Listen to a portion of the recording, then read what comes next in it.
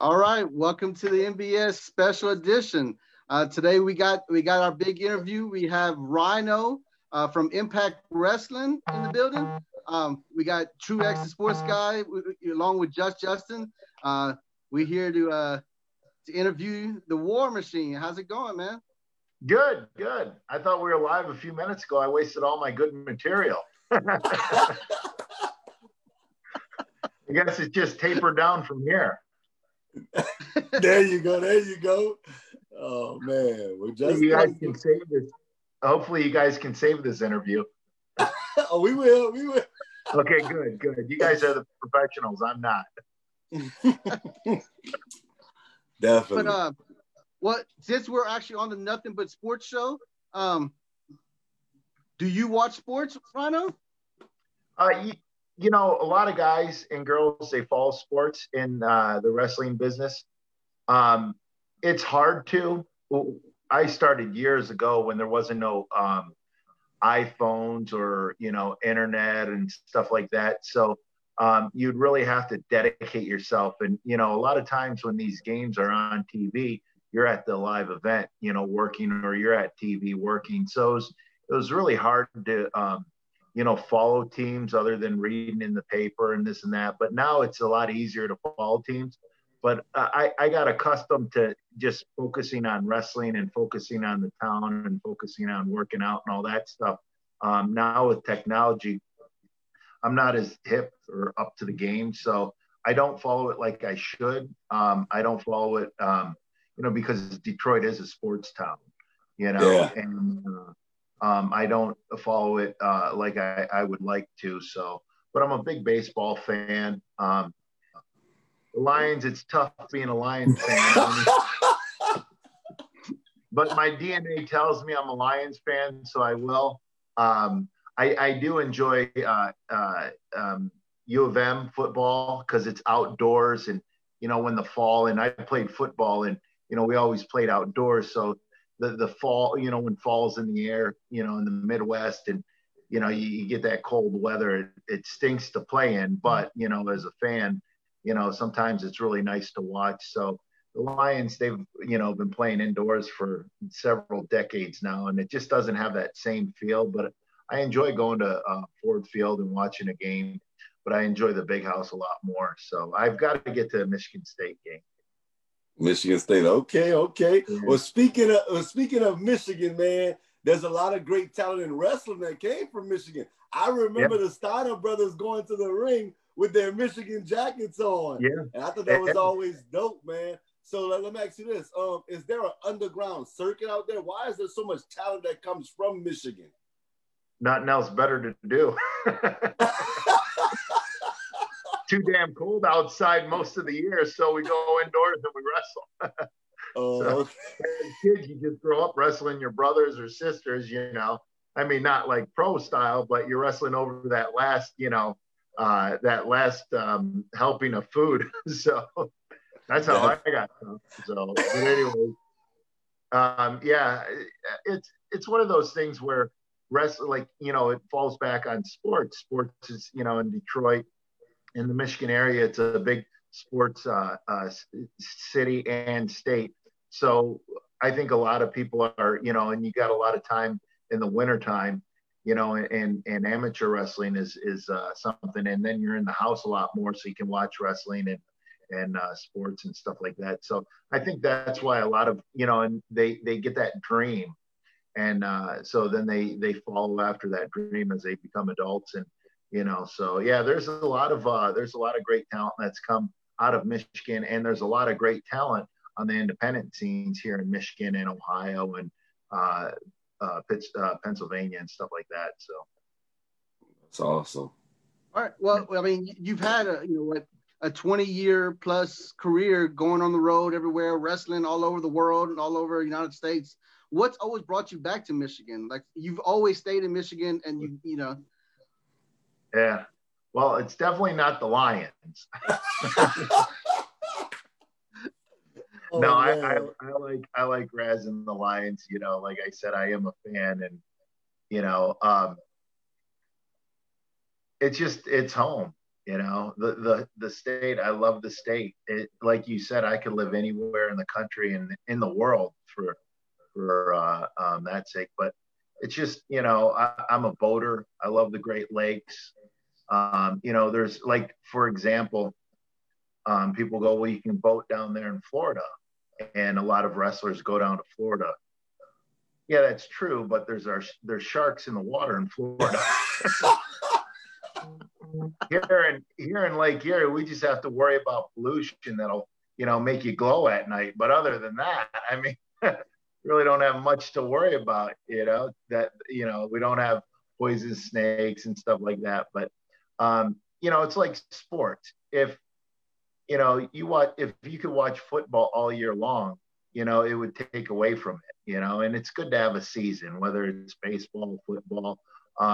I know there's some people that talked about pro wrestling having a season.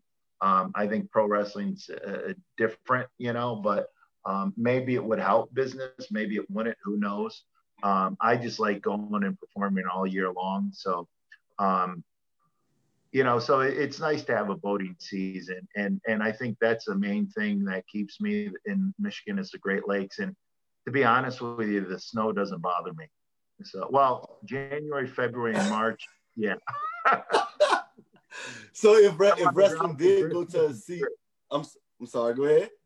Oh, I said snow on the ground for Christmas is great, but after that, no. Well, I'm gonna kind of piggyback off of what you said. If wrestling did go to a season, I know a lot of fans would be hurt by it, but what months do you think would be best if they did go by seasons? I think it would just have a different as far as stories and stuff like that. How much time do you have off? What do you do on the time off? Would there still be independent wrestling shows, which probably there would be. So I don't think, but also what really helps fuel the machine is with WWE and AEW and like WCW or Impact Wrestling is sponsorships. And sponsorships pay for all year long too. And that helps pay the talent and that helps pay the growth. And when you grow, you can do better things like whether it's work in communities and stuff like that. So the bigger the companies become, the better it is all around, you know? So, so that way, you know, but then again, it's like, are there movies only seasonal? You know, so yeah, wrestling is more, you know, entertainment and athleticism and combined. So it's you know, it's a little different than sports, but who knows? You know, definitely I like working all year long. No, that's right. I'm bored if I had to sit at home. So starting from the beginning, like at what age were you actually introduced to wrestling? Oh, geez, I was just thinking about that the other day. I want to say 86. It was right after WrestleMania 1, right before WrestleMania 2, in between there. And like a lot of other people I talked to, because I talked to a lot of fans, you know, once they've seen it, they're like, oh my God, what is this? This is awesome, you know? And, you know, I was introduced, you know, when Andre the Giant was still a baby face, and I loved him. And then King Kong Bundy. I remember him splashing Hogan. It was a build-up for WrestleMania 2. And yep. Oh, man, I was very upset with that, you know. And I realized that wrestling, all we do is mess with people's emotions. Lord, I cried, man. Some of those matches. I'm not gonna lie. When Hogan lost the Ultimate Warrior, I cried. I was an Ultimate Warrior fan, but I liked Hogan more. Right. Well, no, leading into, I'll never forget when Hogan turned, or when Andre turned heel on Hogan, the Piper's Pit, man, I was hooked. And, you know, we didn't have money growing up, but we got in trouble, and my parents were going to buy tickets to WrestleMania. And then they're like, okay, they suffered enough, you know? And I remember my mom calling for tickets, and I think there were some available, but there weren't 4 together. And we're all small. We couldn't have split each other up, you know? So I remember we called, I think it was Ticketmaster, and they were looking. And yeah, so but the thought of them trying to get one was cool enough. And WrestleMania 3, over 93,000 people. I'll never forget that day. I was in a party store, ran to the party store, and a guy, he goes, "Aren't you going to watch WrestleMania?" And I'm like, "Nah." And he goes, and I think he asked about the main event. And I said, "I'd like Hulk Hogan to win, but I think Andre is going to win." Because if you remember, they made a title that would fit Andre. Uh-huh. At that age, I was kind of like, you hear people, oh, it's a work and this and that. And you're like, nah. And then you're like, maybe, but I still believe. And then when they brought out the title, I'm like, they would not have spent all that money on a title if they're not going to switch it, right? That's right. That's right. Definitely, that was a nail in the coffin for Hogan, right? So, and then on the news, when I heard he won, because it was on the local news, and I just like jumped up, and yeah, I think they were promoting that they were going to tell the results or something, or because usually I was in bed by then, but like now I'm in bed by 8, 9 o'clock, but it's coming full circle, baby. But yeah, so I was just like, I heard that he won, and they had a little clip from it, and it blew my mind. I'm like, this is the greatest thing ever, So yeah, and I didn't think he was gonna pull it off, and I actually just watched the match not too long ago. So I actually had a girl over here. I was showing, she never watched wrestling, and I showed her some matches, and she's like, "Why was I exposed to this as a kid?" I just told her, "Your parents sucked." He's like I'm showing her all the good stuff, right? Because she has kids, and her kids watch this stuff, so it's like her kids will come down to the marina and hang out and stuff. But yeah, you gotta watch some of the good stuff, like Piper and Orton and all those guys. Yeah, there you go. Yeah. Hey, I'm not judging anybody's parental, capabilities, but if you don't expose your kids to at least 80s wrestling, nowadays wrestling's pretty clean, but yeah. Definitely. So after you watched Andre, well, you didn't watch it, you went to bed. When did you go to your mom or your dad, your teacher, and say, "Look, I want to be a wrestler. That's what I want to do for a career"? Oh, I just dreamt about it, and that's what it's important for people to know. I hate people that try to tell kids don't daydream, don't dream. If you kill a person's dream, you kind of kill them inside too. There's nothing wrong with being a dreamer. Always focus. Work hard, and like I tell kids, I'll never forget. I went to a school. It was out in Lansing area. I forget how I got rookered into it, but someone I knew, they were like, "Hey, can you do a career day?" And I'm like, "Yeah, sure, no problem." And I don't mind doing that stuff. It's very rewarding. So here I am as a professional wrestler, and this was like 4 years ago, maybe 3 years ago. Talk about how you got into it and this and that. You basically a career day, and it was middle school. So right before we go to the classes we're assigned to, and they move you around and stuff, and there's people like from firefighters to lawyers to you name it, and then the principal's like, "Oh, this is the age where, you gotta, try to convince to these kids that, they're not going to be that rapper, the pro football player, or the basketball player, or, you kind of got to steer them in the right direction as far as a career." And I look at the person next to me, I go, "Well, what the hell am I doing here for?" Like, I'm a living coach, right? Yeah. And I'm like, way to kill their dreams, principal. Like, and I understood what he was saying, but the thing is I try to explain to kids, like I would never be a basketball player. My vertical is maybe 6 inches, 8 at my best day, right? So, actually, it's a little higher than that, though. You guys are like, "Man, I feel bad for Rhino." But anyways, I know I can't be a basketball player, but if I have that love and that passion, and I would play the game, and maybe I couldn't be on the court, but some of the best coaches out there weren't that great of athletes, weren't that great of a player of the game. You can be you can get into marketing. There's so many things that make like a basketball team go, a football team, a wrestling promotion. Um, so there's and acting. You might not be a great actor, but there's nothing wrong with being the best director. You might so like for example, you might want to own a business, something along those lines, so it's just you can never and that's one thing I disliked about counselors in high school. They're kind of like guiding you where they think you'll, and I know they're doing a job and stuff like that, but they never once, like, I don't remember a counselor going, what do you want to do? Because I would have told them I would have wanted to be a pro. And then sometimes, when I did start telling people after I was out of high school, because that's what I went into about a year after high school, found a school, this and that. And, I was laughed at, believe it or not. My best friend at the time, he's still a good friend, he turned around and he laughed at me.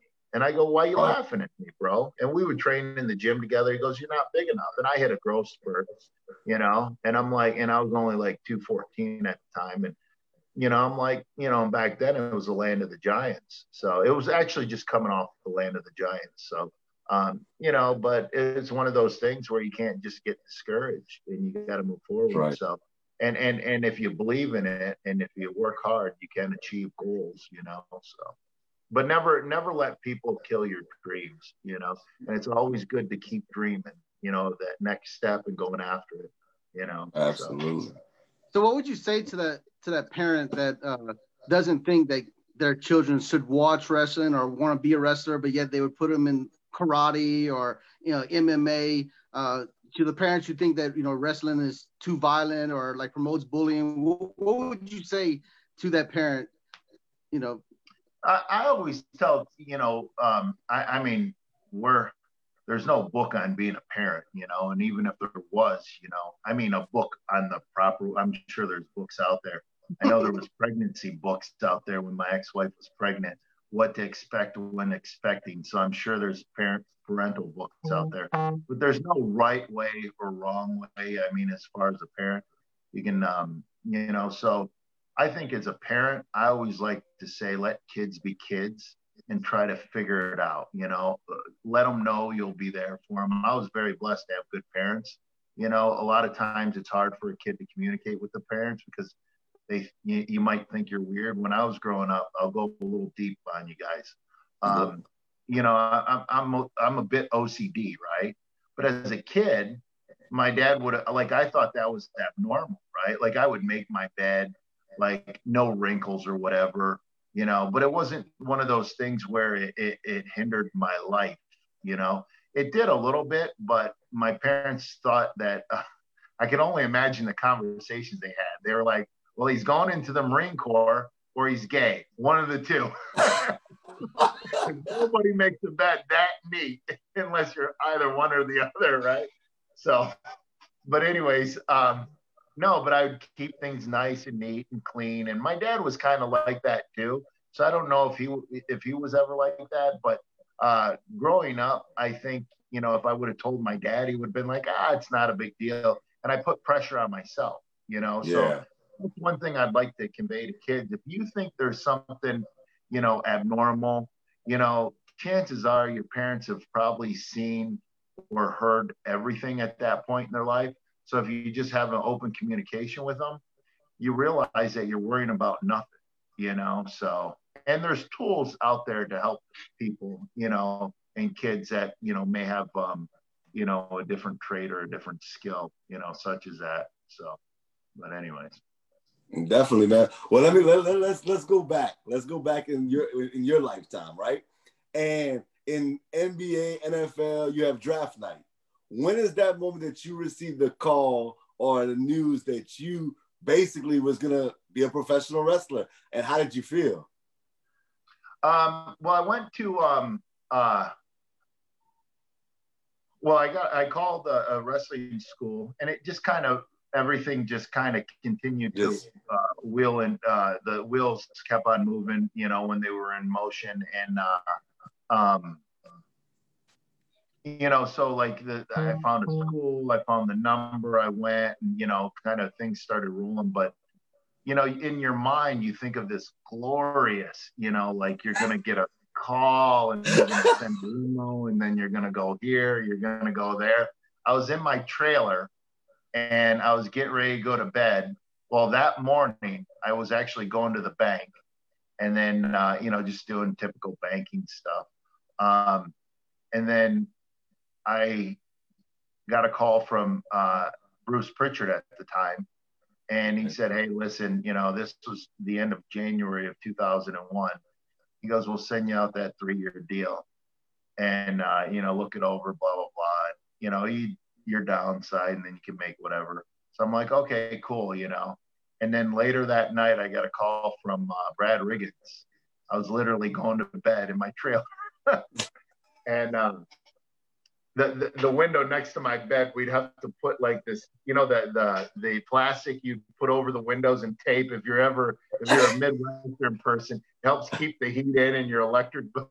And that would always fall down. Or just in the middle of the night, just taping it up. And it was brutal. Anyways, for the most part, it was a nice trailer. But then Brad Riggins called me the same day. And he goes, we want to bring you over for a tour in March.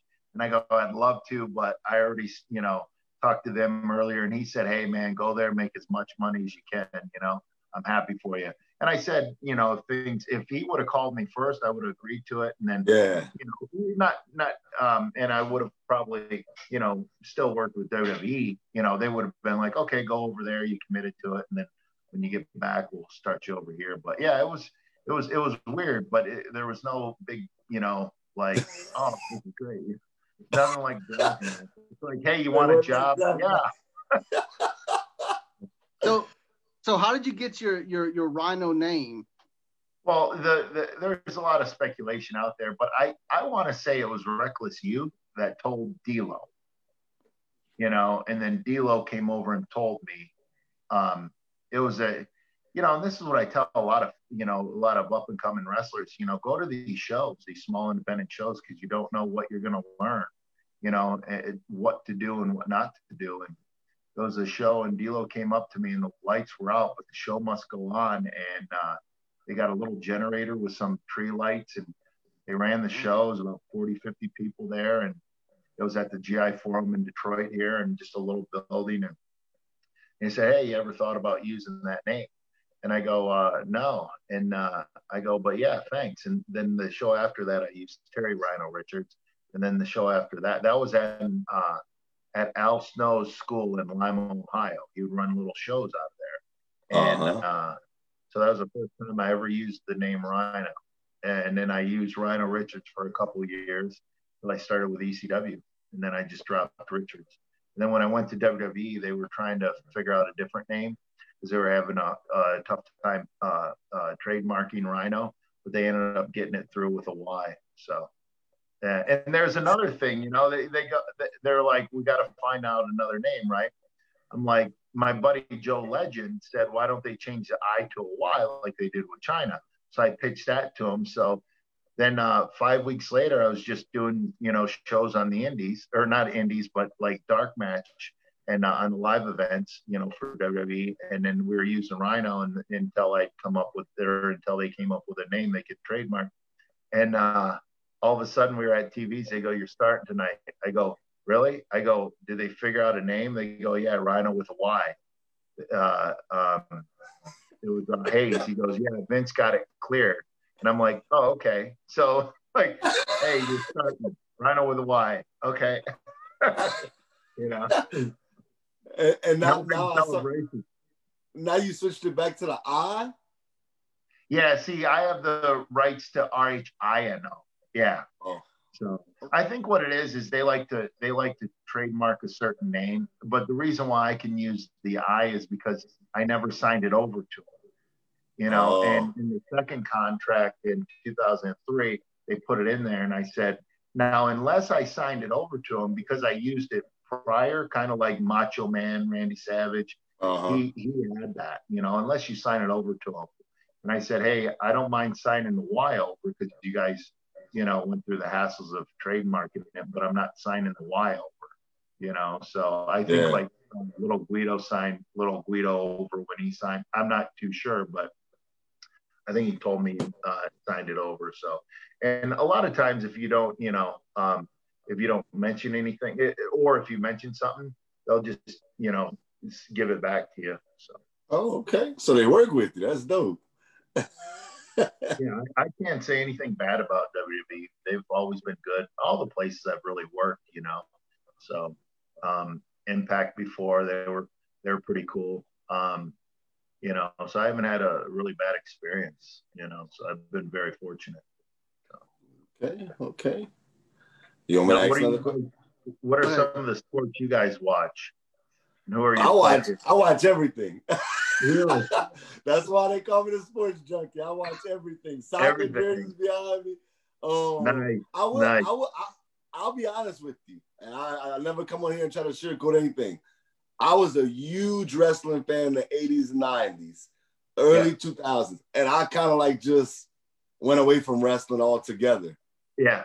No, which is understandable. Usually you get out of wrestling. I got out of wrestling probably in my high school years, and I think a lot of people get out of it in their high school years, because I think they discover different things, like maybe hanging out with the guys and, and all that. And the cool thing now is I think, the reason why you've seen a lot of big boom in wrestling with women, I think because a lot of the guys in the 80s that watched it, they would take their daughters and show their daughters, and, and then it's one of those things. Now they're older, they're, getting into it, and, and a lot of them, it's just like, they're so talented, I'd hate to get in the ring with them because they probably really mess me up. Not only are they talented, they're tough. Where did you get your finisher move, gore? And who, in your opinion, was your favorite gore? Like, who did you gore that was your favorite ever?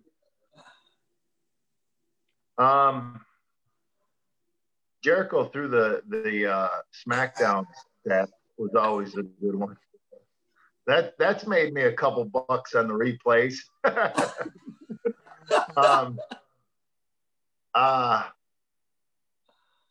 Actually, Tracy Smothers was the first one to tell me to Gordo, right? And it was my first match in ECW. And Edge started doing it, and he'd get a couple Goldberg chants, and this was 1999. And I had done it in 96, and I take no credit for discovering the move. Bill Goldberg got it over. There's no doubt about that. But anyways, I did it to Anthony Rutgazer in a show in Lincoln Park, Michigan. And the guy dropped down, and I hit him with it, and he was my tag partner. And the way he bumped, he fell out of the ring, which I felt bad for the guy.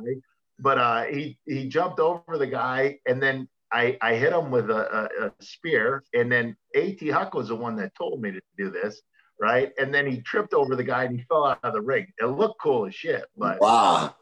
For Anthony, thank God he didn't get seriously hurt, right? So then I literally thought to myself, I'll never do that move again, right? Which is crazy, right? So fast forward 3 years later, it was my first in-ring experience with it was a match. My bad.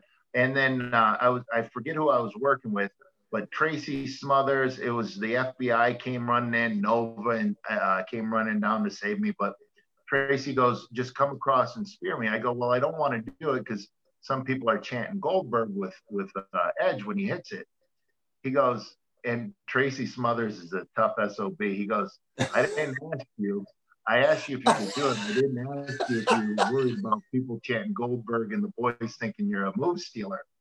He goes, can you do it? I go, yeah. He goes, okay, then do it. If anybody says anything to you, send them to me. And I'm like, okay. So I hit him with it, and then it went really well. And so I ended up using it as like a cutoff. So fast forward a couple of years later, because in ECW I'd do a pile driver as a finish. Fast forward a couple of years later in WWE, you couldn't do a pile driver because after Austin broke his neck. So then I was thinking about doing a TKO. like Mark Mero and all that stuff. So I was working with Steve Lombardi on the live events, and I'd hit him with a spear off the ropes. And then, but by then, Paul was calling it a gore in ECW. So then I'd pick him up, and then I'd do a TKO, and he goes, "Just pin me after the gore, because it gets the bigger pop." And I go, "Okay." And I literally thought to myself, I'm like, "Oh, what a veteran being lazy." Oh man. So, but he was right, because it would get a bigger pop, right? So I just kept on doing that, and then I started setting up in the corner, right? So, and I think that's the cool thing about it, right? So, anyways, so Steve Lombardi was the one to give it to me for a finish, so I give him credit for that, and he always brings it up to me now, because I shouldn't have pointed out, like, "I gave you your finish." I'm like, "You told me to use a move that I was already using for my finish." Oh. Brother, good thing I'm not asking you for royalties. Like, well, shout out to Steve. Shout out to Steve. Okay, since we talk about matches and stuff, tell me the best match you've personally been a part of and the best match you ever watched. Oh, geez. Your first WrestleMania, you never forget your first, and being part of the TLC too, and being in there with, from the Dudleys to the Hardys to Edge and Christian, helping with the finish. And I'll tell you a story about that. So here you are, 72,000 people. The night I was never a guy, stay up late. I'm falling asleep early. Like, I'll drive through the night and stuff like that. Don't get me wrong. Yeah. But if I can get flat early, I will. So like tonight, I'll probably be in bed by 8, 9 o'clock. Wow. The pandemic, I was in bed sometimes at 6 o'clock. So, but anyways, and I'm one of those guys that watch TV too. So I'll just go to bed and watch TV and fall asleep. And then wake up at 3 o'clock in the morning and watch TV for 3 hours, fall asleep for another 2. But but I like getting up early. I was always like that as a kid and stuff. So we had to go to the arena back then. They set up the ring, and if you wanted to go and look at the place or walk through the place, I don't want to really say rehearsals, because it really wasn't that. Kick around ideas, try not to hurt each other, get the lay of the land type deal. So I was actually, the Dudley boys were there, and I was raised, shut up until you're spoken to, right? Like Sabu would tell me that, just listen to everything and just be aware. So I was just sitting in like JR's seat, right? They had other announce tables and stuff, and that's comfortable. And it's probably like 11:30 at night. I'm already 2.5 hours past my bedtime. So I start falling asleep, and Bubba, I'd known Bubba since ECW, and I worked with him a little bit before he left for WWE. And all of a sudden, I hear Edge go, "Rhino," and I wake up, and he goes, "Would you like to stay awake? There's a little thing called WrestleMania tomorrow." And I'm like, "My bad," right? So, and I see Bubba just looking at me, glaring at me, right? And looked like he wanted to chew a hole in my neck, right? So, but anyways, I mean, I was fighting it for a good half hour, dozing off, and so they're setting up some ladders and stuff like that, just like I said, try to get the lay of the land and all that. And then all of a sudden, I don't know if you remember that spear that Edge did on Jeff Hardy, and Jeff's on the ladder, and and they said something. And I go, and I'm like, why don't you just pull the ladder, right? Like, that's what I'm thinking. So I'm kind of like that kid in class wanting to raise my hand, because I was just yelled at about a half hour ago. And they were spending like 15 minutes on it. I'm like, the answer's right there. Bubba, you got to pull the ladder, then I'll swing forward, right? So finally I just said, you know what, I'm done with this. This is really cutting into my bedtime. So, hey, why don't you do this? So they're like, oh, that works out great. So that's how I contributed to that match. Oh, that's awesome. Yeah.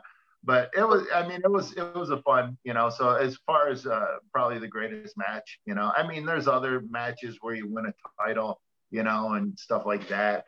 I was just talking to Slater. I'm trying to get him in with Impact. And I was talking about how we did the thing with the tag titles in WWE.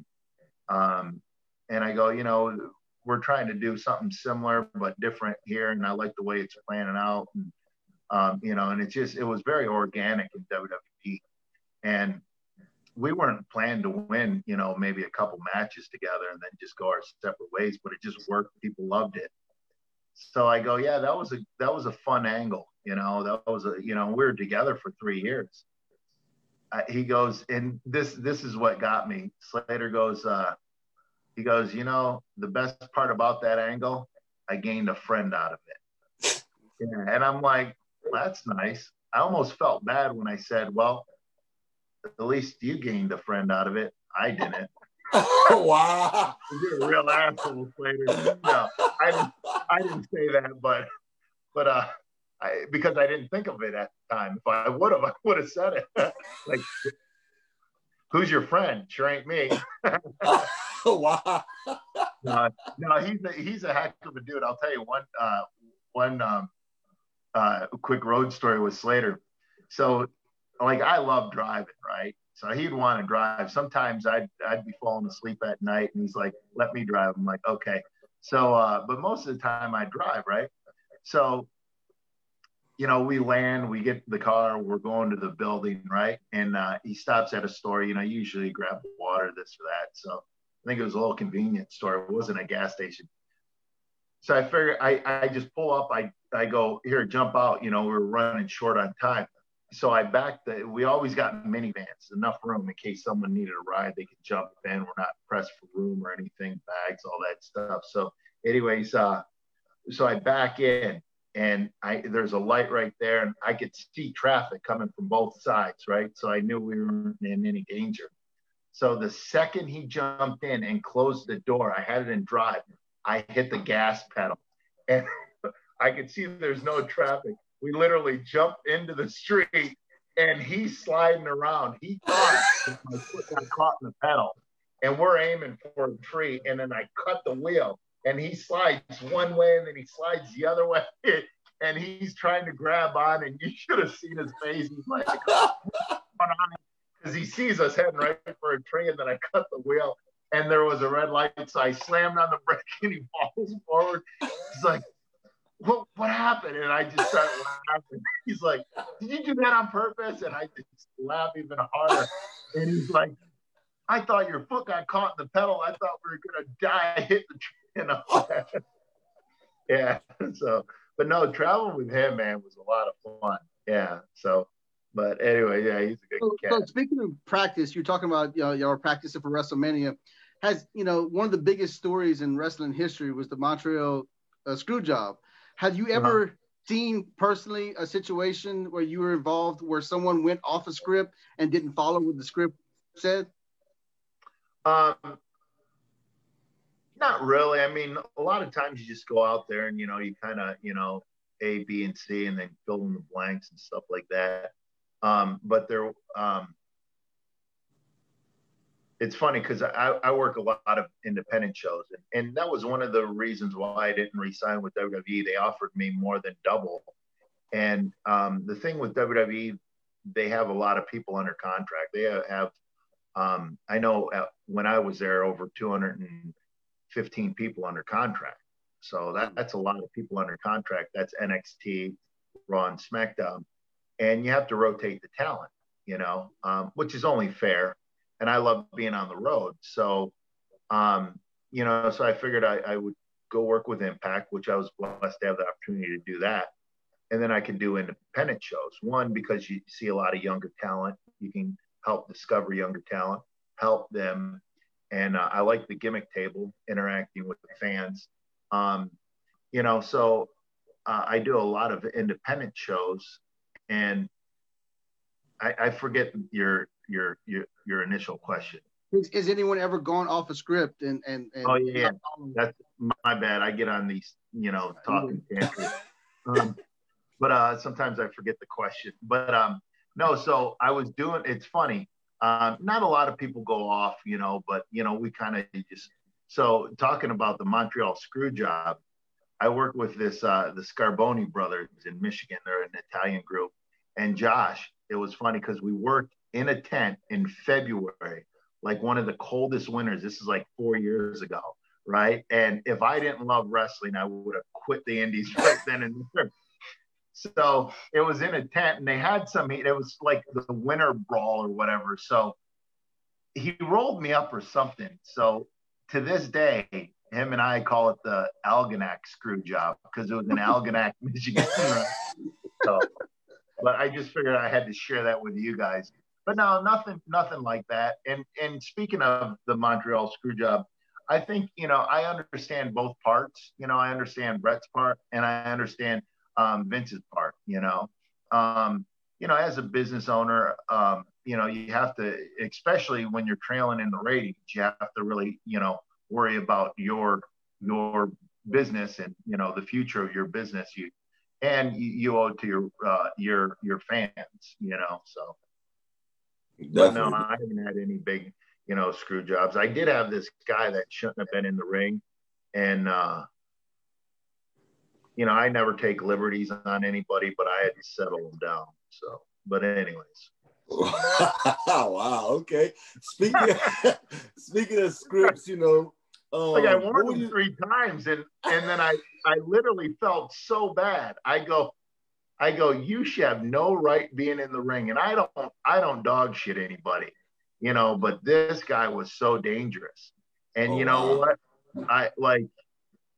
Afterwards, I told him, and I explained to him, that it's not about, one, it's about protecting, the people you're working with. Accidents do happen. It's unfortunate. Yeah. Really gotten hurt from, being paralyzed to even deaths in the ring. And it's very unfortunate.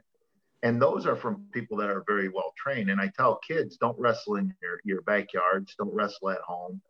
Don't wrestle with your brothers or sisters, because you can get hurt. But, I told them, I go, you're not going to hurt yourself, you're going to hurt others. And you become dangerous out there. And, and you don't want that. And I told the promoter, I'm like, it's a liability. You gotta, right.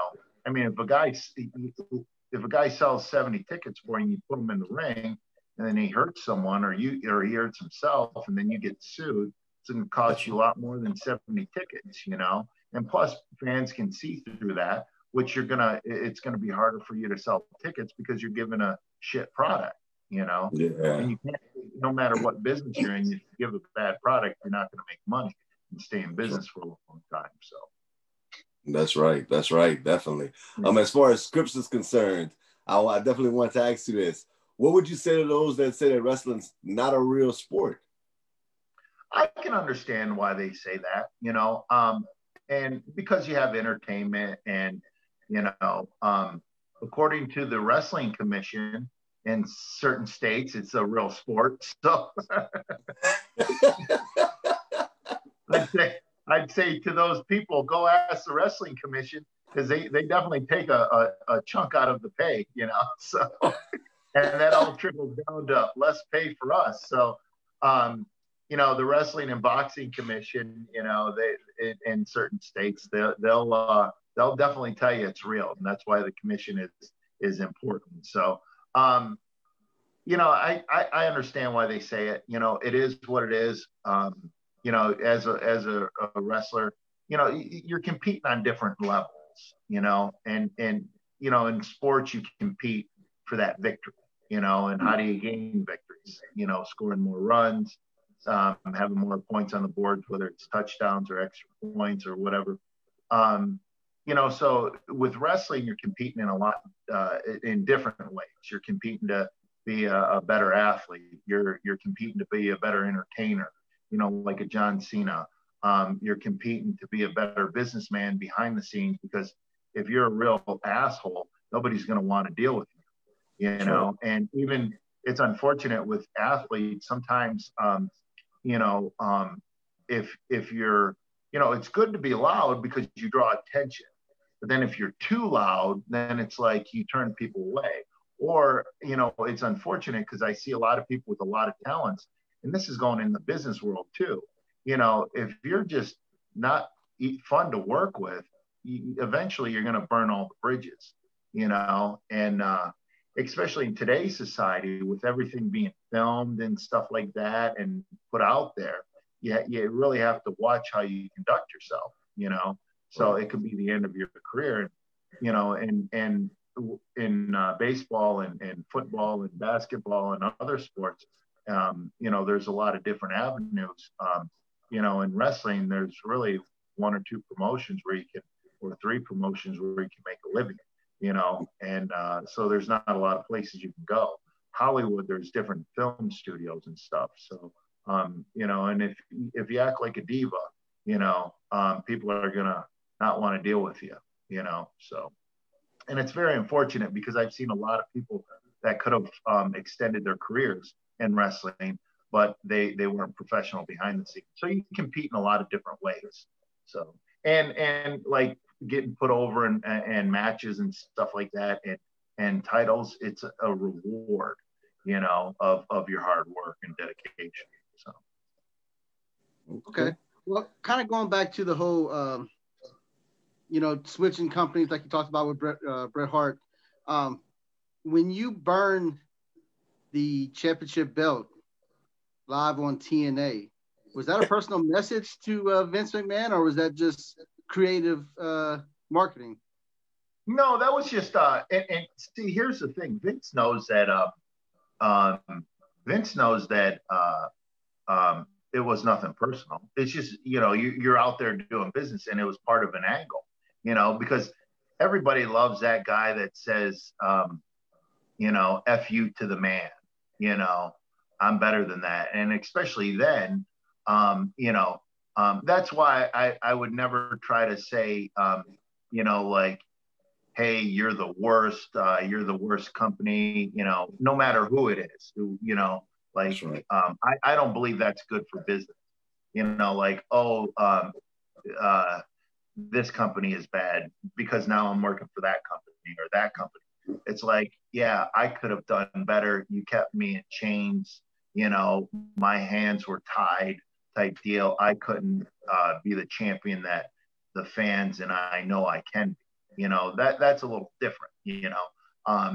And a lot of wrestling fans think that a lot of talent is being held back, you know, and that happens in a lot of sports and a lot of businesses. Sometimes people aren't able to reach their full potential. And one thing Vince is good about is if you think you can climb higher, and if WWE is not the place to be, you know, go, you know, we'll definitely give you a second opportunity, you know, because and it's true. Sometimes you're not just hitting your stride there, you know, or you're not hitting your stride with Ring of Honor or Impact or AEW, and you go there and you hit a bigger stride, or vice versa. You go from WWE to an Impact, and you know, and gain and hit your stride. You know, because the thing is if there's the next Rock out there, you know, not only does the wrestling fans want to, you know, meet them, you know, the promoters want to meet them too because they want to make money off them, you know. So, but no, getting back to that, there was no, you know, in movies how they say there was no animals harmed in the filming of this movie. There was no title harmed in the filming of that. That's what I'm going to ask you, because rumor has it, the legend has it, that you burned a replica and that you actually kept the original and didn't want to give it back. Is there any truth to that? No, no belt was burned. Go back and watch that. And that wasn't, that was the X Division title that was in that bag. Okay. Yeah, because if you remember, it was in the sack. Yeah, I had the ECW heavyweight title, which Conrad has. He collects, he does the show. Yeah, Conrad has the ECW title. So okay. Yeah, and it was, you know, and he can display it and all that, but he can't put it on any TV or episode or anything. I'll be honest with you, it sat in my cellar for ever since, for over 10 years. I never displayed it or anything. And I kept, good care of it, but anyways, yeah. So whenever I want it back, we just talk about it and that's that. So. Well, that's cool. I never display anything, and something like that should be displayed. So I never really, I collect bobbleheads, but other than that, and I display them. So, that's it. Yeah, let's see one. Okay. Do we have a Rhino bobblehead? No, I wish. Now seriously, that would be a good accomplishment for me. Well, we're gonna try to work on that. You know who this is? All right. Dimitri Young. Yep. Yeah, and he signed it for me too. I actually have a Game Worn Tigers jersey from Dimitri. He's a buddy of mine. Yeah. Awesome. And I do have he was never a president, but he was a statesman, Ben Franklin. Uh-huh. Oh, detachable hat. Uh-oh. I'm a bit of a history guy. So I live in Monroe, Michigan, so I had to get James Monroe. You really are. You really keep you collect these things for real. Yeah. And I'm a huge Nikola Tesla fan. Yeah, the Tesla coil. Wow. That's amazing. You have a championship belt in the cellar and you have a big bobblehead on display. Oh, they're right by the window. Yeah, looking over while they're looking at me as I look at over the marina. Yeah. Wow. Well, let me ask you this, because we talked about it being a sport. So here's my thing. We know Brock Lesnar and CM Punk tried to make that transition to the UFC and MMA. Have you ever thought about making that transition at any point in your career? UFC ready for this. No, I wrestled back in high school and stuff, and it's funny because, I'll get into conversations, and I know before I told you I don't like talking publicly religion or politics. I'm a religious person, and I think I was blessed with a gift, and that gift is to go out there and do a certain thing, which I'm able to help other people out. UFC, I wrestled in high school and I did good. I never went to college. People will say, "Oh, what college did you go to?" And it's like, well, I looked at U of M and they didn't offer pro wrestling classes. So, okay. So that's something I wanted to do, and, like school is for some and school isn't for others, I really enjoyed wrestling, they call it amateur style when you wrestle pro, and I wrestled a little bit after high school in tournaments and stuff, and I did really, really well. But it was affecting my professional, and, I'm a guy that's for the whole medical marijuana and all that stuff. But as a kid, well, it was the 90s, I shouldn't say a kid, as a young adult, I partaked in a little bit, like it seemed like everybody else. But I realized that was slowing me up from reaching my full potential and my full gift. So I quit that. And I hadn't touched it since, although I believe there's a lot of good medical reasons for it, so I'm not against it. It just wasn't for me. I haven't drank in over 10 years because it's not. Congratulations. Thank you. There was a period in my life where I drank a lot for 3 years. So it's funny. I always joke around. I say, the doctors say 1 beer a day is good for you. So I figured I could just condense it all into 3 years. So I'm good till about 156. Wow. Oh, man. So yeah, so there you have it. I figured, okay, we'll get it all done at once. I don't think that's what the doctors had in mind, but a beer a day, But anyways, so there's a lot of sacrifices we all make, whether we're a parent, for our jobs, a business, a career, so yeah, so I just I am who I am, and So what is the worst injury that you have ever sustained and had to wrestle through? Couple times I had neck surgery. I had a cervical fusion. I don't know if you can see the scar there. They took bone from my hip and put it in place of my C6, C7 disc. Everything's good, knock on wood. That was in 2001, November 2nd. And I was off for about 15 months.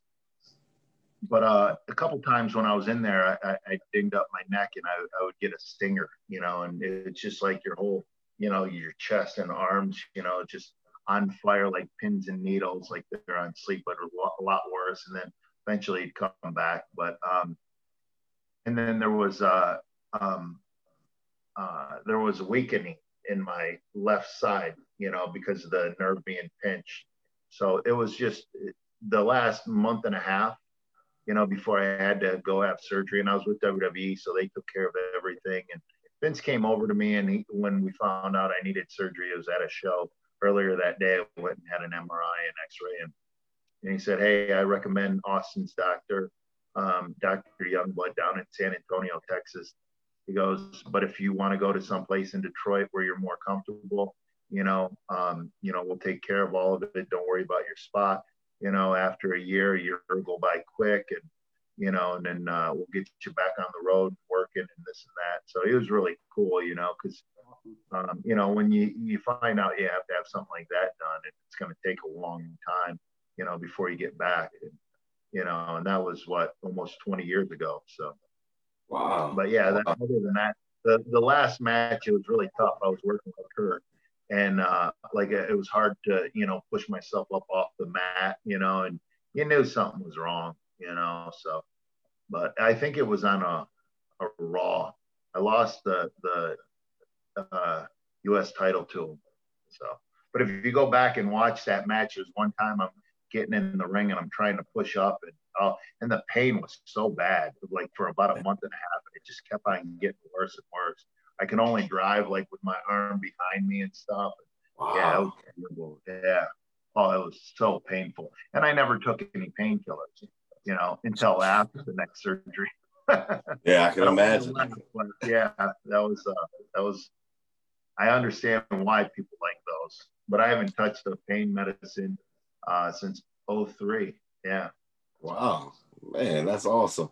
Okay, so one thing that we do all the time when we have a special guest on here, we do an exclusive interview, we like to ask some Mount Rushmore. So you're a wrestler. We're all fans. We have our opinions, but Mount Rushmore of wrestling. You tell us the 4 people that need to be up there. Me. I know it's myself, hard. And I. Yes. And this handsome devil in Monroe, Michigan, named Terrence Guerin. Him too. We're great people. Hey, speaking of me, myself, and I, you guys ever watch Me, Myself, and Irene with Jim Carrey? With Jim Carrey. My buddy just watched it the other day, and we're on the road. We went to open up a wrestling school, and we'll help someone and like promote it and stuff, and did some signings. And we're talking about that movie on the way out there. And yeah, I've got to watch that because it's funny as hell. My Mount Rushmore, I'm probably going to go back to my childhood. It would definitely have to be Honky Tonk Man, one, because I love Elvis. So it would probably be Hulk Hogan, Honky Tonk Man, Ultimate Warrior, and Andre the Giant. Yeah. That's a good 4. Yeah. That's a really good 4. Well, Macho Man, too. There's room for more. If you could only say one's the greatest of all time, who would you say? What's that? If you could only name one as the greatest of all time, who would you say?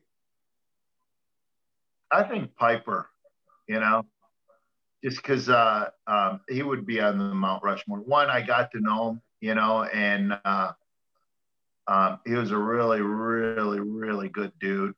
And they say some of the nicest people are the biggest heels, but like I'll go back and one time we sat down for breakfast and we were up in Newfoundland, and it was cool because we were on like the same loop. We went down to Aruba. Kevin Nash had some shows down in Aruba that were great. It was like a vacation. Okay. And my buddy in Toledo, he was down there. He's real good friends with Nash, and he's a good worker and stuff. And he was a huge Rowdy Piper mark when he was a kid. And Piper and his son were down there, and they were in the water, right? So we go swimming, or we were in the water, and then they came swimming. We were on the beach, and we're just we're just talking for about a good maybe half hour, and it was so nice, relaxed. Like I said, it was like a mini vacation. And I know my buddy is a huge Piper mark, and he had talked to him. He got to know him that weekend, right? And as Piper and his son's walking out, they were going to the gym in a little bit. And I look over at my buddy and I go, if you were told as a little kid you'd be down in Aruba swimming with Piper, what would you have said? He goes, first, I wouldn't believe it. I'd call you a liar, and then I might even punch you in the face. Wow. And this was in 2012, right? So, and it's moments like that, you kind of pinch yourself because growing up, and then it was, and then right from there we went to Newfoundland to join a tour on Progress. They're in Progress, and the last night Piper whipped me with his belt. Right, because I was a heel, and he came in the ring and made a save.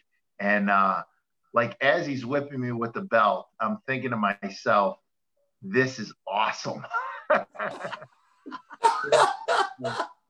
And it was that loop where I just ran into him at the hotel, him and his son, and because his son would do the MMA and was thinking about making the transition. So he goes, "Don't worry, I'll get it." I'm like, "You sure?" And he goes, yeah. He goes, "No, it's on me." And I thought to myself, Piper's picking up my breakfast. Like, does life get any better than this, right? So, and then what was really cool is when I was with NXT in 2015, they had me go out to WrestleMania for the match. The NXT, I worked with Baron Corbin the night before. And they had us all in suites, right? And they had me in the suite because they didn't have a big room. And this was out in California, and they had me in a suite with Piper, some of his family members. His son wasn't there, and this was after the Aruba thing, and a few years after.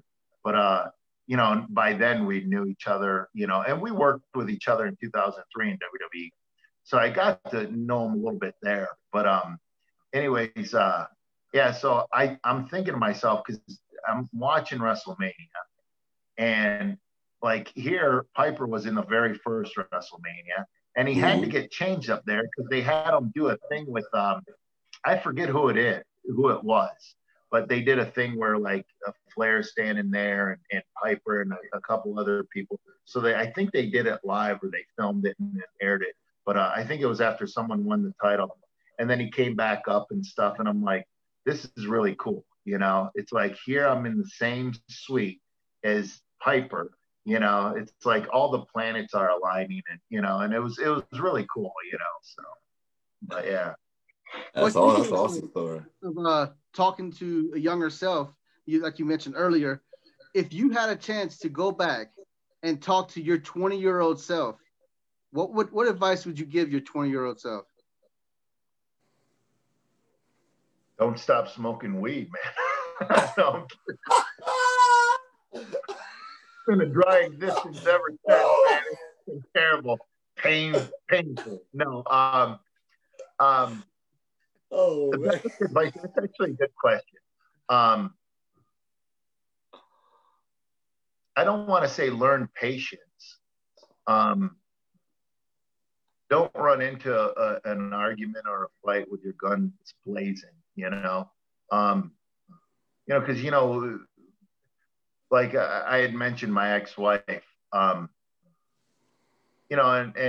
her and I get along really good. We have a daughter together, and she's from Germany. But I think in relationships, we're too quick to hurt the people we love the most verbally, And I wasn't verbally abusive, but I didn't understand like some of the stuff she was saying. Like, for example, she's from Germany and she'd miss her mom and she'd miss her dad and, she'd miss her friends and stuff. And we were together when we didn't have any money, living in the trailer and all that stuff. And then, we bought a house when I started working with WWE, and it was a nice bungalow, 1,600 square feet, nothing great, nothing fancy. And what I heard was, your good isn't good enough, So I think, learn communications a lot earlier in life, learn patience, and just really try to listen to what the other person is saying other than just hearing them, So that's the best advice I can give to anybody, because, we can't walk a mile in, each other's shoes, we can listen and try to figure out, where, how they're wearing their shoes and what they're going through, and especially in life and a lot of the stuff that's going on, we're quick to judge, we're quick to argue, we're quick to, point out flaws or whatever, but it's really, you got to listen to the other person, and you got to really, really don't hear what they're saying, listen to what they're saying.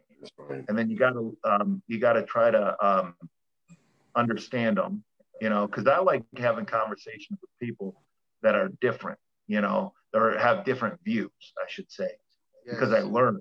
Sometimes when you don't, and it's easy, but both sides have to understand it's easy to, and that's what we are as humans. We're quick to judge, and a lot of times it's just easier to judge quickly opposed to just taking a step back and really approaching it in a calm manner, and I tell people, we're different, and that's a great thing, because if we just agreed and followed, then life, and if everything was peachy, life would really suck, because there's no obstacles, there's no challenge, and that's the thing, sometimes we don't have any challenges, set challenges for ourselves, and that's how we become better. But the best thing to do is, I would say, just don't hear someone, listen to someone, and that's the best thing. And I don't really get in depth with my ex-wife about conversations with that, because she's remarried to a great guy. He's a great stepdad to my daughter. They've got 2 kids together. His name's Olaf. If that's not a German name, I don't know what it is. Right? I'll tell you a quick story about Olaf, right? So the first time I meet him, right, this was years ago, and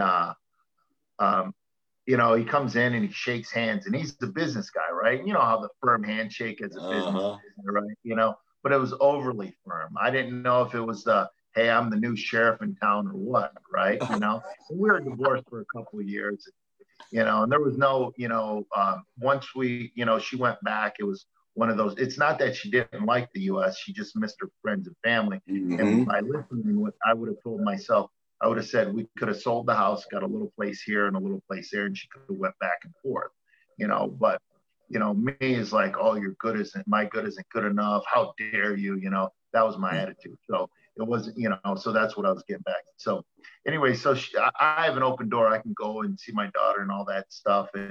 And so anyways, Olaf shakes my hand really stiff, right? So, my mother-in-law, I'd stay at my mother-in-law and father-in-law's house. I'd call them the outlaws because they're no longer in-laws, right? They're outlaws. So anyways, so I'd have my daughter over there, and it's cool because I'd go to the gym and, and they'd watch my daughter, and I'd spend a lot of time. So anyways, so Olaf comes over and gives me a stiff handshake and nice to meet you, this and that. So the whole time I'm thinking, how can I get back at this dude, right? So anyway, so we're all making little chit chat, right? So I think they came over to drop my daughter off. And my ex-wife is a great mother. I mean, the best mom in the world. So anyways, they're bouncing, right? So as he goes to leave, he goes to shake my hand because I can't do the, stronger handshake than you. So I just looked at his hand. I didn't extend mine out. I pushed it down. I go, friends don't shake hands, friends hug. and I hugged him. He did not know what hit him. And my ex-wife starts laughing, and then because here you have a 300-pound, well, 290-pound man holding you. It didn't just become a hug; it became me embracing him and holding him. Right. So I go to my ex-wife. I go, not only does he look good, he smells good too. So his world is all messed up.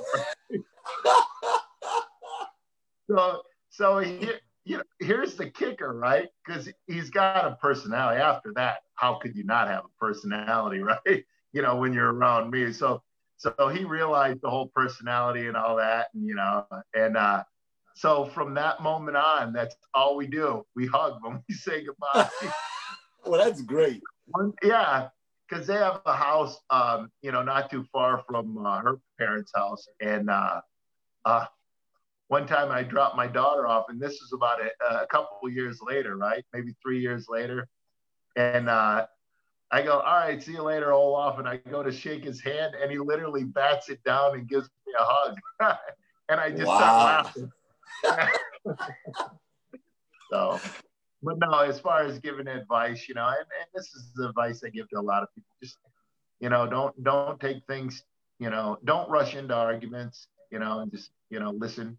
Don't hear, listen. So, man, I definitely applaud you, man, for all what you just said, man. That really hit home for me. I can just tell you, just as far as having conversations with people that you don't always necessarily agree with and the differences. I love the answer. I really do, and I appreciate it. yeah. I wanted to ask you. I mean, you've told us a lot, but tell the people something that they don't know about Rhino.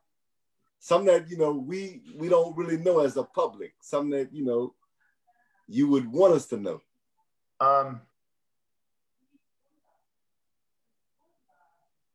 Life can be hard at times, no matter who you are.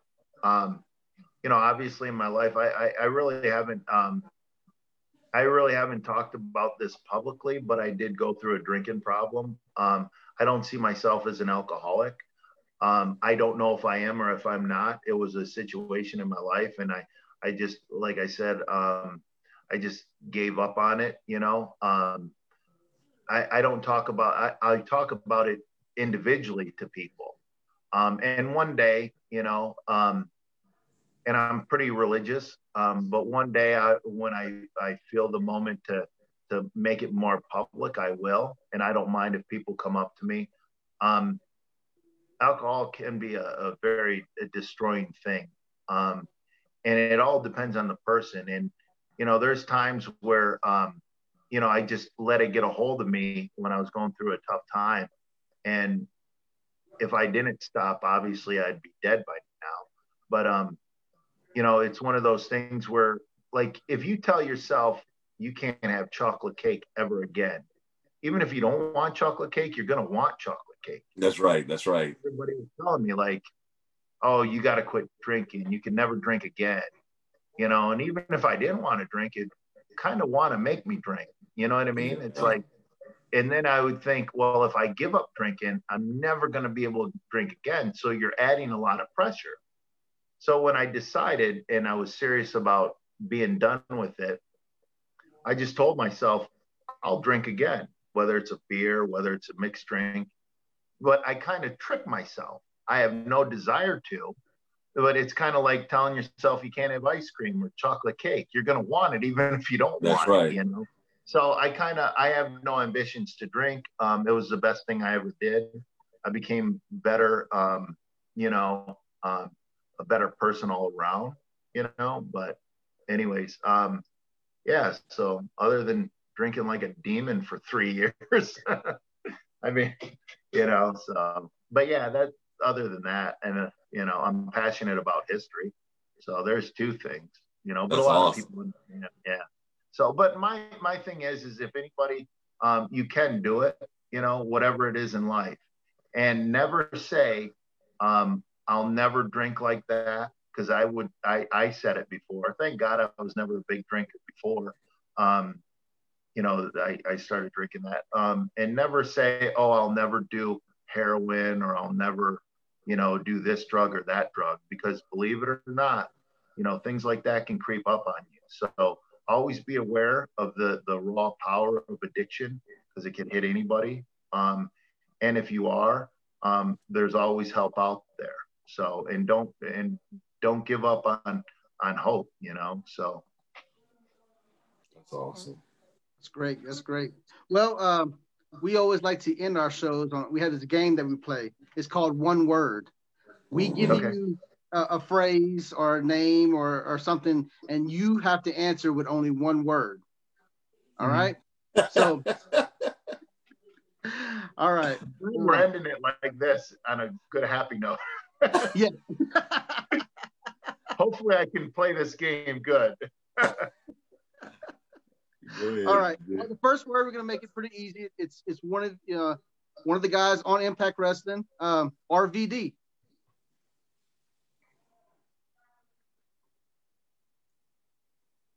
Cool. Okay. Wrestling. Awesome. Okay. Shane McMahon. Nice. Vince McMahon. Really quick, even though Kevin go ahead. Kevin Nash hit it right on the head. He goes, he's the coolest rich person you'll ever meet.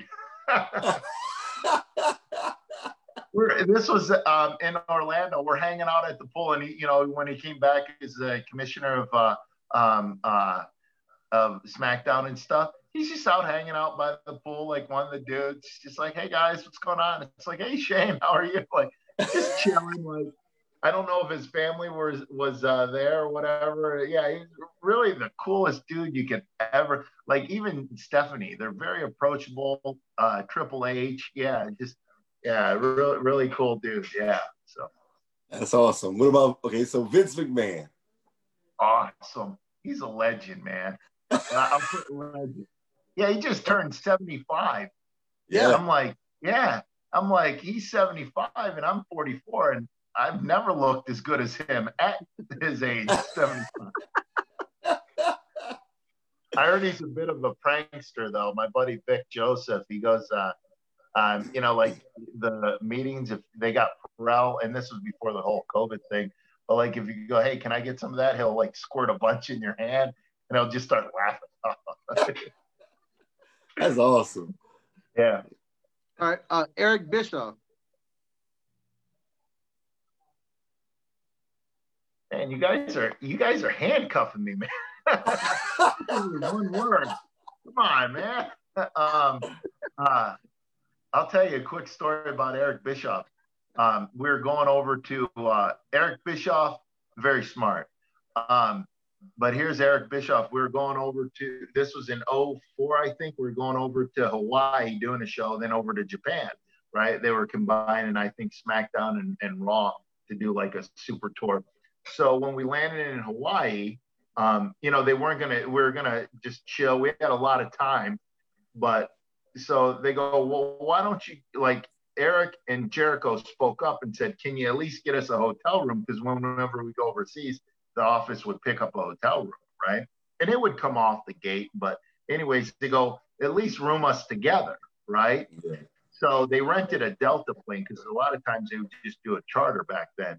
So they rented a Delta plane for a charter, and there was only so many first class seats. So that whole trip, they put myself next to Eric Bischoff, right? And we always got along, but I would joke with Eric Bischoff. I'm like, I'm your punishment, right? So they put us in the same room together, right? I got the room list in Hawaii, right?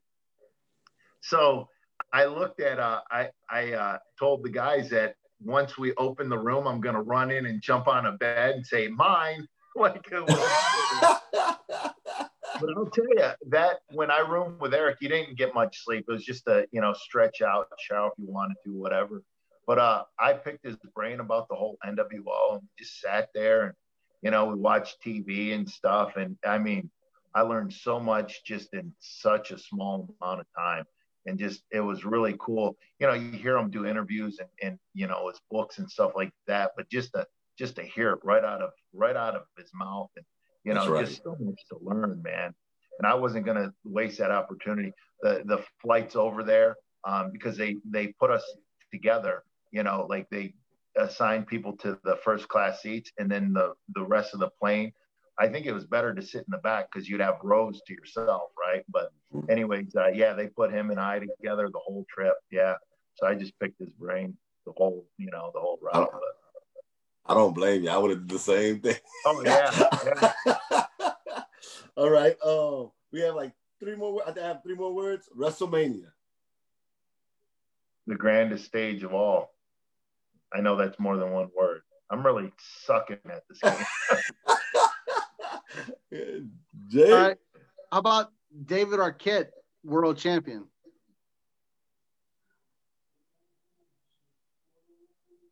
Maybe now, but back then, I'll be honest with you. I'll just use early. David Arquette really, my hat goes off to him because 1, he looks great. 2, you know, he's not doing it for money. He's doing it for love, you know, and I know a couple people, I've never met him, but I know a couple people that do. And I follow some of his stuff, and he works hard, you know, and you can't take that away from him. You know, he works hard, he goes out there and he gives to the business.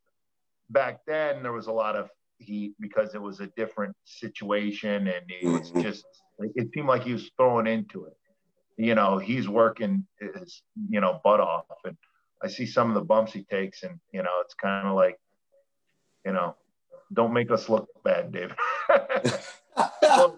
was there a lot of jealousy of people who, you know, give their whole life to this craft, and, you know, he comes in as an actor and wins a world championship?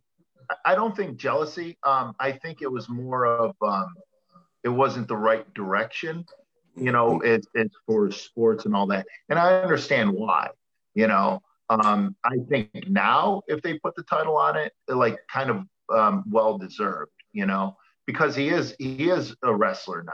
Back then it seemed like it was just an actor, you know. Yeah. And even though they put the title on him the most creative way possible, without trying to make wrestling look bad, which was understandable, but I think they were just shotgunning stuff too much, you know. So, but like I said, now it's just like he's been putting in a lot of time over the last several years, and, you know, he does it for the love of it. I didn't know he loved wrestling as much as he does, you know. So, but yeah, he's just really well deserving of any success he gets in wrestling. Definitely. Michigan. I would still rip him in half with a Okay. Michigan. That's if you don't beat me up first. So back to the one word, Michigan. What does that mean? One word. Say that again. Michigan. Love. All right, my last one. The next big wrestling star.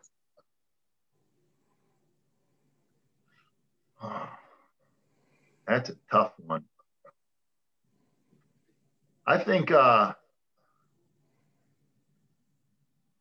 there's so many, man. But, you know, from a global standpoint, the next superstar, you know, like a John Cena, a Rock, a Stone Cold, somebody who you see could become a global icon. Oh, Jesus. There's so many. How about I pick one from each, like a. Let's do it. Go ahead. Britt Baker, she's always impressive. Impact, the Moose is just so impressive. WWE, Adam Cole is very impressive. Tell you a quick story about Adam Cole. We were in Ring of Honor, and this was when WrestleMania was out there in New York. And this is probably about 4 or 5 years, about 5, 6 years ago, maybe. And Matt Hardy and myself were teaming up against, we were at the Hammerstein Ballroom where they started Raw, up above the Hammerstein Ballroom. And anyways, you know what building I'm talking about, right? Where Raw first started. Yeah. Uh-huh. So anyways, I never, because ECW would run the ballroom, which was street level. And then above that is where and I never knew that, right? And I'm looking around when I first went in there, and I'm like, this doesn't look like the place WWE Raw would. No, it's above that. I'm like, above that? There's actually like room above. You mean the attic? So then we ran that a few times with the Impact and Ring of Honor and stuff. So we were in there, and for some reason they were too close to like Matt or something, and I tried to draw him away, and he was going to arm drag me. So he thought the arm drag was coming, or he thought I was coming in for the arm drag, and I kind of like half went, and then I'm like, oh, and then like so I went, and then it looked like hell. So I rolled out, and then I let the fans just jaw it up, and it was being taped. So I go right back around, and I told the ref, I go, tell him when I get in the ring and you see me running at him, just tell him to arm drag me and just, go through whatever moves, right? So anyways, so I get in the ring and I count down like 3, and I'm jawing at the crowd. So the crowd really don't know what I'm doing. So I'm jawing at the crowd, and I get in the ring, and then I look at him and I run at him, and then he arm drags me, all that stuff. I get back, and Hunter, delirious, he goes, oh, that was great. So what I did was I give him an edit point. So, and then in Impact Wrestling one time, years before, I was cutting a promo on AJ, and I'm looking at the camera and I'm walking, and I start stumbling on my words, and there's no saving the promo. So I'm like, crap. I stopped. I looked at the people. I go, take 2. And they popped, right? And they started chanting my name. So as they're doing that, I'm literally walking backwards, thinking of the break in the sentence. I'm kind of playing to the crowd, and then because it was taped, I stop, and then I give it a pause, right? An edit point. And then I look at them and I go, as I was saying, so they pop more, right? And then, and then I quiet down and I count, and then so they're reacting. So then I start the promo, and then, and then it worked out smooth, right? So I didn't start from the beginning of the promo, just a break, and, when I started a new sentence. So I get back, and Road Dogg and Jarrett, they're like, oh, that was great, this and that. And I thought to myself, I get more, I'm praised more when I screw up and give them an edit point than when I go out there and have a 3-4 star match, right? So, but anyways, yeah. So, I think in WWE, yeah. So Adam Cole. So. Definitely. Yeah. Last one for me, family. Family, important. Okay. Awesome. All right. Well, that's it for that game. I thought you were going to say my name. I was going to say. Because, hey, when you think of Rhino, you just think of sex appeal, right? Yeah. All right. Well, currently in Impact Wrestling, you have an angle or a feud with Rhino Scum. I don't mean to put you on the spot or anything, but would you mind, in your best Rhino voice, do you have any kind of message for Rhino Scum? Yeah, lighten up. It's a work. I feel like I'm in the MMA, or I feel like I went 10 rounds of Shamrock. I'm not getting soft in my age. I'm just, come on, work with me a little bit, After getting beat up all these years, I want to kind of coast through, Yeah. Yeah. No, Heath Slater's got my back. If he ever gets in the building, you guys are doomed. So. Awesome. What do you have? You have any shout outs or anything you'd like to promote yourself on the show? No, I got to get on social media a little bit more, but yeah, I have an Instagram page. I don't really know what it is. I got a Facebook page, but that's packed up. I need to create a fan thing. So, but I do have a Terry and Gary's Low Expectation podcast that I do on Zoom with my buddy Gary, He lives here in Monroe, and he's really, good with the community. He does the Monroe Pop Fest, which is like the Comic-Con. So, this year was canceled, but he's built it up every year, and he brings in a lot of talented people. So for signings and a lot of cool things. So Comic-Cons are really cool. So awesome. Where can you find the podcast? Is it on Facebook, or you say it's on Zoom? But what platform? Facebook, Facebook and a lot of other avenues. He's better at that. I have a little marina in Monroe, Michigan. It's called Big Daddy's Boatyard, and they're putting in the keypad, for the gates and stuff. And I'm gonna have a tough time remembering those numbers. So you guys are asking me a lot of things to remember. It's a 4-digit number. I like messing with some of the people that keep their boats here. Like I text them like, hey, we got a keypad, to get in and all that stuff. And here's the code. And, one morning I'm going to wake up and just give them like a 10-digit code saying we had to switch it to 10 digits. They'll look at it going like, I'm supposed to remember this? So, but yeah, it's funny because I'll have, yesterday I was out there working all day on putting in some new dock posts. I had a guy, he took out a dock post, which is always fun, and then my buddy, he was helping me drop the sledgehammer in the water. So we had to go diving for that. Wow. People always wonder, they're like, aren't you worried about the coronavirus? I go, I swam in Lake Erie. I'm immune to 90% of stuff out there. Back when I was a kid in the 80s, we could walk to Canada. That's how polluted Lake Erie was. Wow. Here's a funny story, right? So I was reading in the paper, this was like in 1969, a river in Cleveland, the Lake Erie feeds it right there, and it was Lake Erie and the mouth of this river caught on fire, literally water caught on fire. And that's when they decided, hey, maybe we should stop polluting. Like, that's a good reason to stop, when water catches on fire. But here's the kicker. That was the 3rd time it caught fire. Yeah. So, hey, right through and you're out, So I remember when we were kids, once you get out into the lake a little bit, but until you got out in the lake, the wake of the boat, it would have a reddish tint.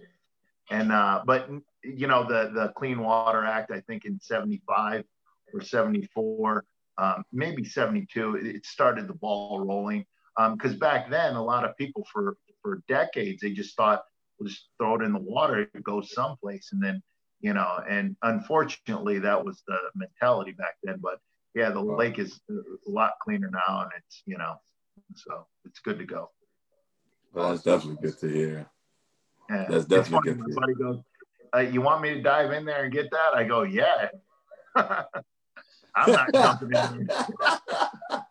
Well, man, I want you to know I learned a lot about you today. I truly appreciate you coming on. I really think you should write a book. I really do. You have a lot of knowledge, a lot of things that you've been through. And I know you're still living, so I think you should write a book, man. But I do appreciate you coming on. I would write a book if I think I can help people. I think, just my experiences, what not to do and maybe what to do, That's right. Other than that, I don't, so, but anyways, yeah. Awesome. We appreciate you coming on. And that concludes our big interview with you, man. We appreciate you, and hopefully we can keep in touch. And don't be a stranger. Now I'm going to try to learn that code so I can get in and out of my place. Definitely. We're going to have to go to Michigan and hang out over there. Right. Hey, I'll tell you a quick story, right? You guys are like, man, we got to go. So the first year I had this marina, we had to pull out like 500 dock posts. And this kid, his name's Nate Bach, he came up from California to train at Scott Demore School here in Windsor, right? So he's over because he didn't have any friends, right? So he'd come over here and help me around the marina, right? And he's like, yeah, I was a big fan of yours in 2003, and he's a young guy, right? So we're talking about wrestling, and and him helping me out, I'd pass on knowledge, how to, wrestling moves, all that stuff, and how to act, and all that stuff, and I'm down, and it was so funny because he's telling me about matches I had and stuff like that, and so I'm down on my hands and knees, and I'm just wrenching, trying to unbolt these poles, right? Because you have to bury them in the muck and pull them out and stuff, and I look back and I go, hey, that 8-year-old kid that was a big fan of Rhino, did you ever think you'd be helping him at his marina on his hands and knees with my ass in the air? And I'm looking back. I go, that's a sight. This is a sight you'll never get out of your head. I go, I probably ruined every childhood, hope you had, being a wrestler. And he just starts laughing. I go, well, soak it in, kid, because this is a real life. Great story. But anyway, so, all right, guys. Well, hey, thanks for having me. All right, man. Don't be a stranger, man. Definitely come back and talk with us. Oh, for sure. All right, man. Thank you, and have a wonderful day. Okay, you too.